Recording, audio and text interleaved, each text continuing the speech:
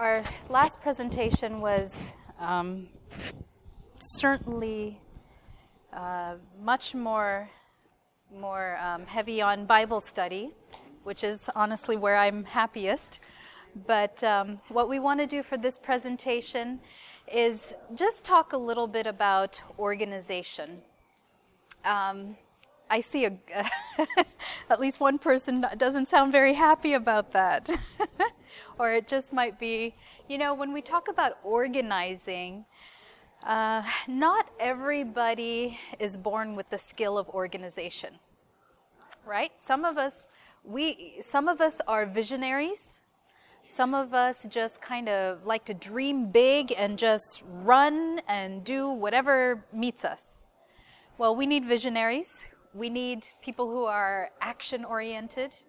We need those who can just take an idea and go with it, and they're done with it before you can even, say thank you. But we also need organization. Now, this is another area that I'm particularly fond of because I tend to be a lot more organized. I tend to work better. I function better when things are in order. When there's disorder, I'm very frustrated and I feel almost immobilized. And there's good reason for why we should do things decently and in order. But let's pray as we begin. Father in heaven, Lord, we desire the order of heaven. So we ask for your wisdom and your guidance in this talk today. Amen. All right. Now, so what I want to do with this presentation, this is not the most exciting or thrilling presentation, I'll be honest, because it's very just kind of lists of things to think about, okay? But let's set the stage. Luke 14, verse 28. For which of you, desiring to build a tower, does not first sit down and count the cost, whether he has enough to complete it? It's the font is very light, but I think it'll get better later on. We have a presentation going on simultaneously about, I think it's 10 ways to make sure your ministry doesn't fail at the beginning. Many times, let's put it this way. Time is short.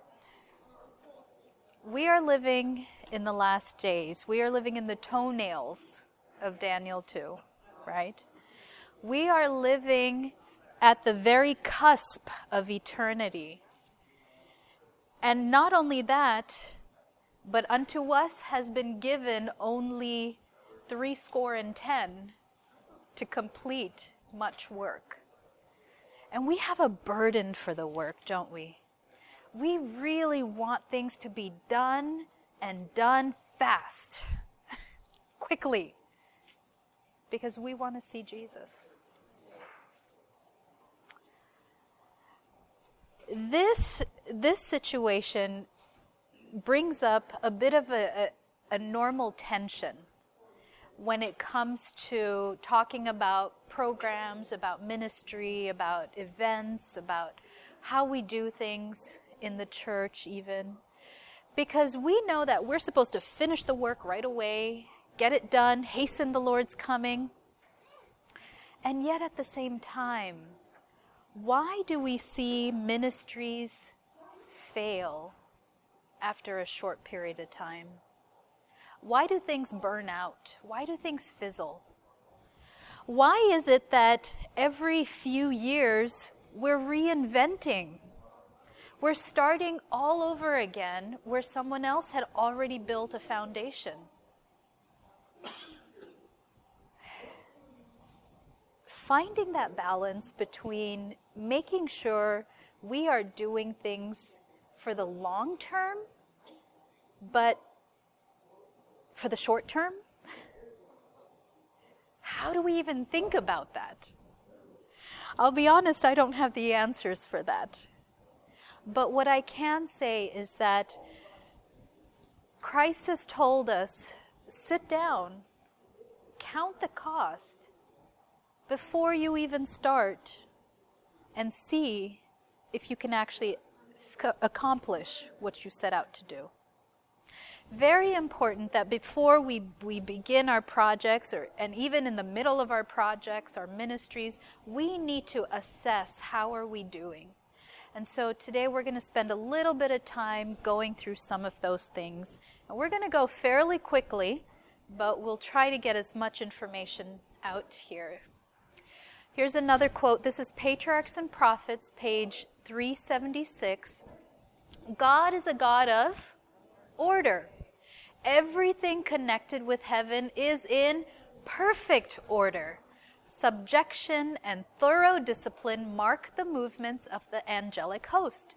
Success can only attend order and harmonious action. Wow.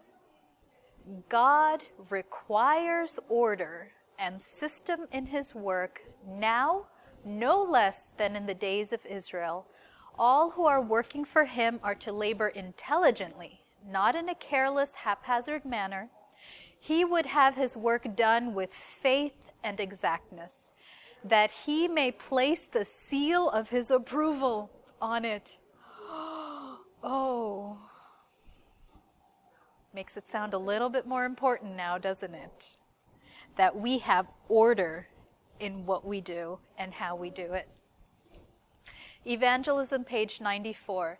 It is essential to labor with order, following an organized plan and a definite object. No one can properly instruct another unless he sees to it that the work to be done shall be taken hold of systematically and in order, so that it may be done at the proper time. I highlighted 3 components: an organized plan, a definite object, and proper time. Important that we consider all 3 of those aspects as we are planning and implementing. So what we're going to do is we're going to talk about how to assess needs and opportunities for our work that we want to do. We're going to talk about having goals and objectives. Some of us may think of this as mission statements. Planning and implementation, how to actually do those in an orderly way. And then evaluation. Oftentimes, evaluation is an aspect of our ministries that we neglect to do. Maybe because we're too busy, maybe because we didn't plan for it in the beginning, but it's an important piece, because how do we know that we're achieving what we want to achieve? So we're going to go through each of these. Assessing needs and opportunities. Starting point is very, very important. Know your audience. Who are you talking to? What are their needs? If we are talking to individuals about something that is completely unrelated to what their life is dealing with, then it's not going to affect them. One example, when I first arrived in Guam, some of our education classes, and this is, I'm just sharing what happened, not to, criticize at all, but what was happening is that in our lifestyle class, we were teaching specifics about diabetes, but not everybody attending the class had diabetes. So for those portions of the program, they wouldn't show up. And we lost half of the class halfway through the program. So we need to make sure that we're speaking to their needs.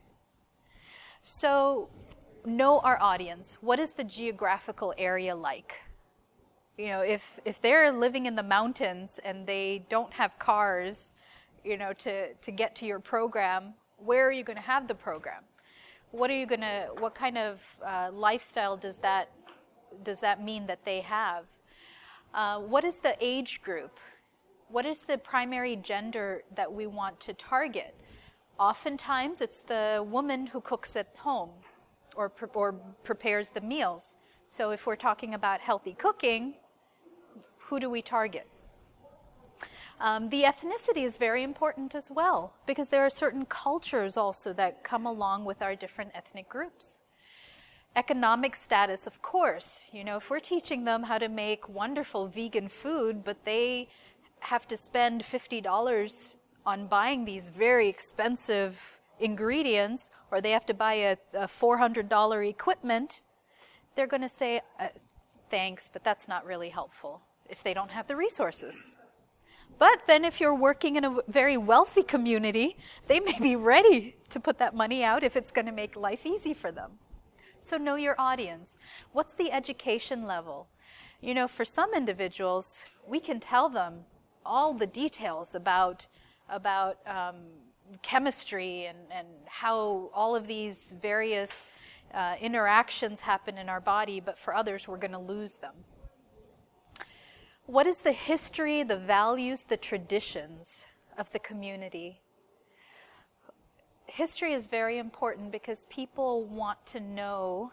When you can tell someone, oh, I've heard about that. Can you tell me more about it?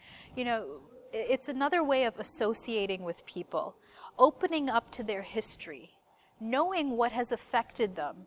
For example, we've had some flooding recently in the past few months. Knowing that that's something that they're dealing with right away, we know what are some of the needs we can help to fill. Trends and interests. There's lots of craves, especially talking about different diet programs. Knowing about these so that we know how to address them is very important. Speaking as a dietitian, I can say that fad diets don't work. They work for a short time, but they are not a lifestyle. And some of them are actually very, very dangerous. So the more we're aware of these, the more we're able to educate and address what some of them may be dealing with. Okay, where do they get their food? That's really important, especially if you're educating about food. Where, if all they have, we have in the United States what are called food deserts. These are basically areas where they cannot purchase fresh produce. All they have is maybe a corner drugstore where the freshest food is processed canned foods or frozen burgers or things like that. Or maybe the fast food chain. That's the closest they get to a salad, is the sprinkling of lettuce in the burger. So we need to be aware of what are those challenges that they face. It's important to network with community leaders as well, because we can learn a lot from the community leaders. Of course, some of those community leaders, you must work through them. For example, in a Native American population, those community leaders are your gatekeepers. And if you don't work with them, nobody is going to come near you. You must work with them. That's true in many other communities as well. Some churches are very influential, non-Adventist churches. Other Christian faith groups are very influential leaders in their community. Sometimes we need to go talk to them and say, we have a health program we'd love to offer you. Here's what it's about. This is another reason why the health work can be an opening wedge, because everybody needs to know about health, right? Okay, how to assess community needs. Talk with your community leaders. This is important because they are probably aware of their community's needs as well. They probably know a lot of the history, a lot of the background, what people will be receptive to. What are the best ways to reach the community? What's the best time to reach the community? They may know these answers, and you won't have to spend a lot of time and money trying to find out. Doing community surveys. If any of you have been to something like GYC, or you've gone through a Bible worker training program, or perhaps you're even at Wildwood, you go out into the community with a short survey and say, do you need this or that or the other thing? Doing things like that can be useful too. Maybe go out into popular places, maybe the park, maybe the local mall, the grocery stores, and tell them that you're here to help and serve the community, and you want to find out what the community needs. Another way, which I think is wonderful, is to just walk around the neighborhood or drive around and pay attention. What do they have? Do they have sidewalks? Because if they don't, it may deter them from getting physical activity. Do they have a park? Is it clean? Is it safe? Is it well lit? Because if not, they're not going to send the children out there to play at night. What's the crime like? Is it dangerous to be out after 6 p.m.? Because then you don't want to have your program at 7 p.m.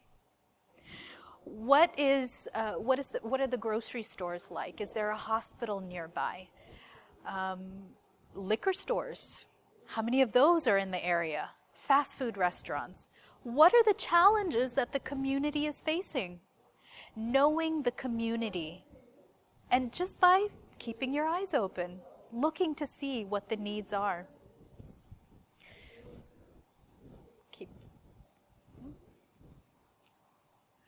Okay, online health data. You can find a lot of information about cancer in this area just by searching online, going to the government websites, finding that kind of a data. In fact, our churches in New York, I was just there a couple weeks ago, they have found a portion of New York City that is dealing with a very specific type of diabetes. And so now they're working to target that specific type of diabetes in that area. So looking at what are the specific diseases that the region needs help with. It is, the name just slipped out of my mind. It's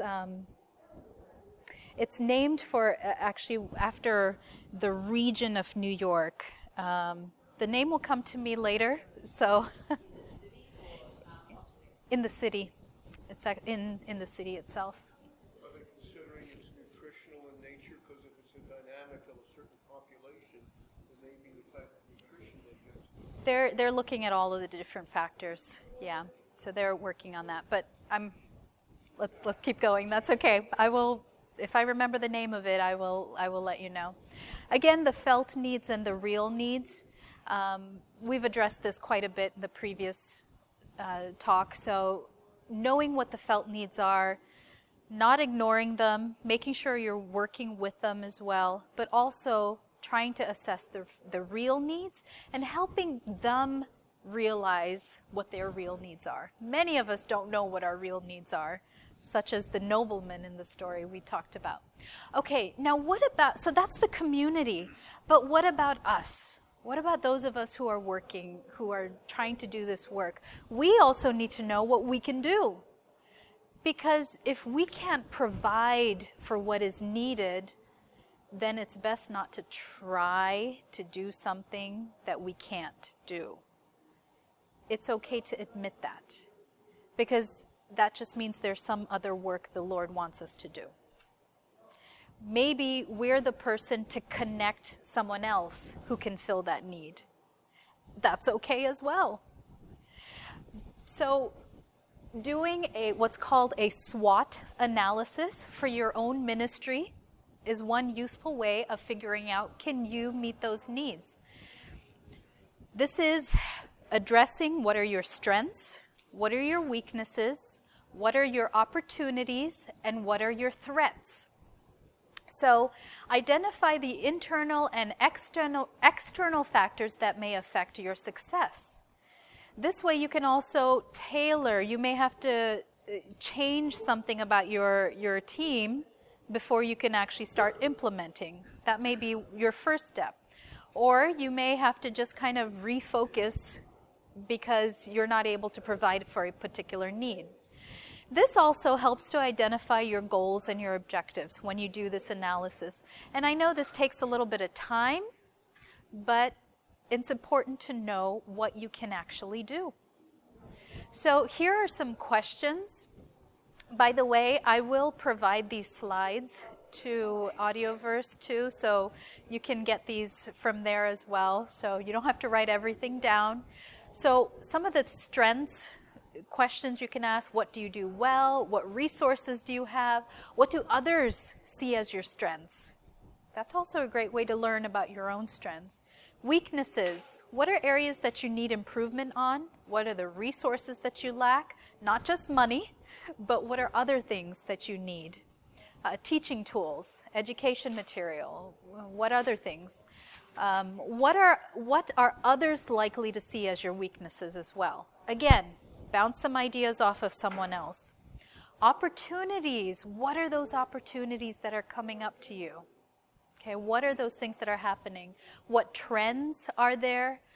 And then how can you turn your strengths into opportunities? How can you take the things you do really well and forge an opportunity of working, of using that? Okay. Threats: what could harm your program? What regulations restrict you? I don't want to think of regulations necessarily as threats, but as maybe barriers or things to consider, things to plan around. What threats do your weaknesses expose you to? Okay. If you have a team that's not very cohesive, that could be a threat to anything you do. Right? Okay, so those are assessing the needs. Goals and objectives. The purposes of the goals and the objectives is, one thing is it helps you to really define the problem.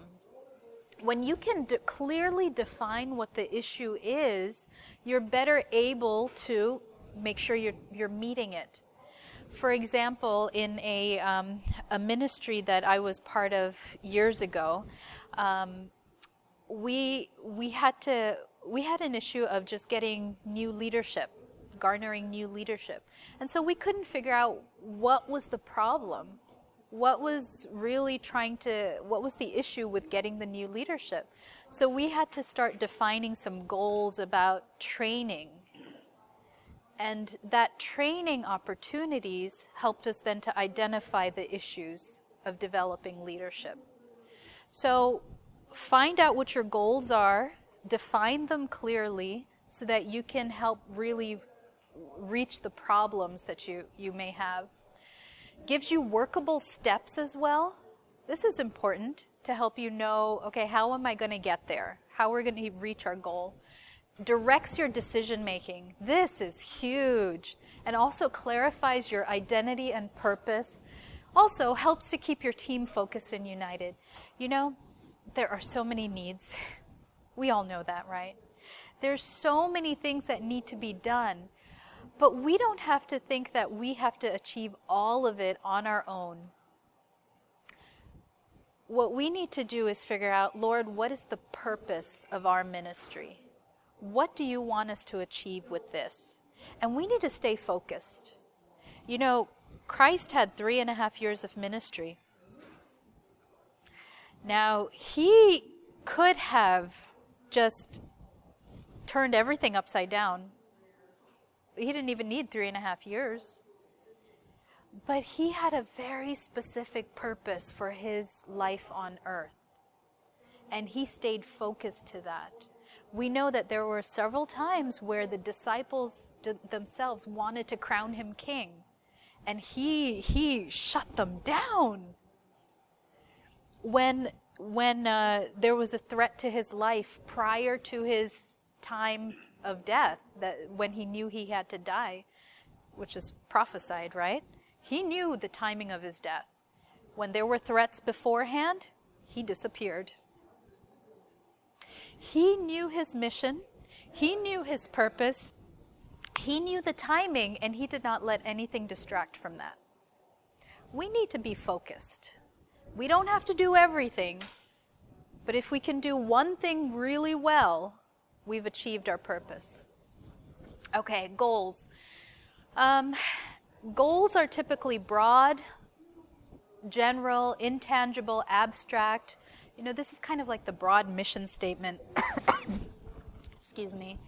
For example, establish the church as a center for health evangelism. You know, these are broad, you know, those kind of exciting things that you want to establish to make happen for the long term. And then your objectives are what bring the specifics in. Your objectives are much more measurable and specific. These are the things that you want to say, these are the steps of how we're going to get to our goal.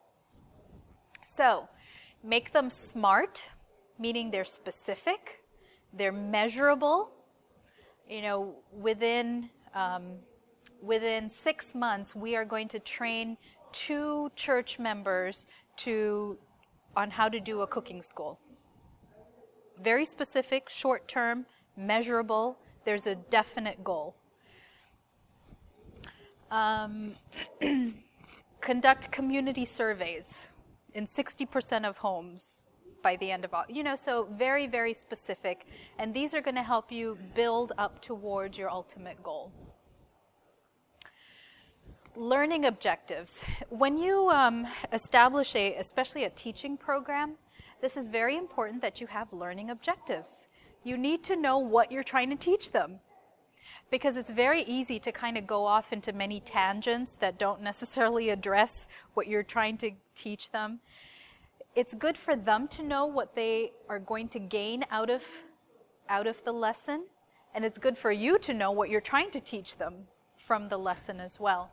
So have learning objectives. If you have multiple days of a program, have a learning objective for each day as well. Again, this takes quite a bit of effort and pre-planning, but it's important to make sure that you're really reaching your targets. Begin your objective with a verb. We'll learn how to cook tofu. I don't know. Students will know how to exercise effectively for their age group. Make it something that's very actionable. Okay, planning and implementation. A lot of work should go into the planning, of course, and putting things together. Here's a short checklist of different things you want to take into account as you're establishing something. Timeline is very important. Again, remember the quote from earlier about things should be done at a specific time. So having a timeline for when you're going to do things. Making sure you have a good venue. Your personnel are trained and equipped. The actual program, food demos if you have those, handouts, what materials the attendees are going to get. Advertising is something that we often neglect. Or it's often the last thing we do. But advertising is how we let people know that we have something to offer them. And there are many different ways of advertising. Some are free, such as social media. There may be some free newspaper columns that you could put events on if it's a free event. So utilize what's there in the community. Again, as you do a community survey, you'll find out what works in that community as well. Registration process, a way of keeping track of the people that come to your programs, knowing how to follow up with them. So make sure you have a way of keeping record. Who's coming? Did they miss a class? Why? So you can go back and follow up with them. These are ways to make sure to help you know your participants, know the people you're trying to reach. So have some kind of way of keeping a record. And of course, your budget. That's at the bottom of the list, but often that's the driving force, isn't it? So plan for it beforehand. Now, we don't have time. I do have a slide on each one of those issues, and again, you can get these slides later. So I'm just going to click through them to get to the very end here. Additional suggestions.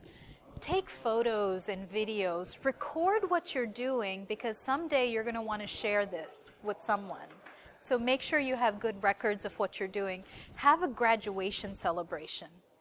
Again, it can be very simple or it can be more elaborate. Some of the graduations we did in Guam, we actually had a Friday night Vespers.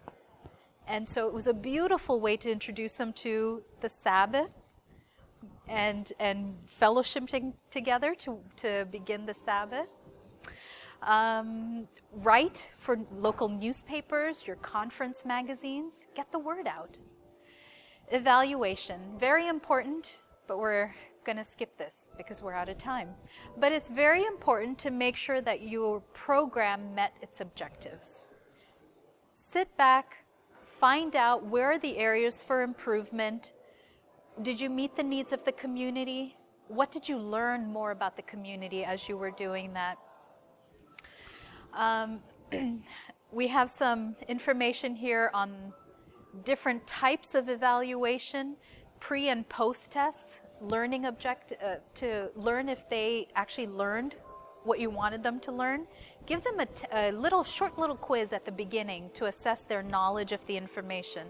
Give them the same test at the end to see if they learned anything. Okay, let's see. Evaluate the program. Have individuals also give their feedback about your program. You will learn a lot from them about, okay, this didn't work so well. This was great. I love the cooking demos, but, this wasn't so great. I didn't like the exercise. Just get feedback. Help them let them help you improve your program. And then, of course, get together with your team and regroup, reflect, see what can be done better the next time. There's always room for improvement. It doesn't mean we failed, we did badly. It just means we're learning, that God is revealing to us better and more effective ways of reaching our community. This media was brought to you by Audioverse, a website dedicated to spreading God's Word through free sermon audio and much more. If you would like to know more about Audioverse, or if you would like to listen to more sermons, please visit www.audioverse.org.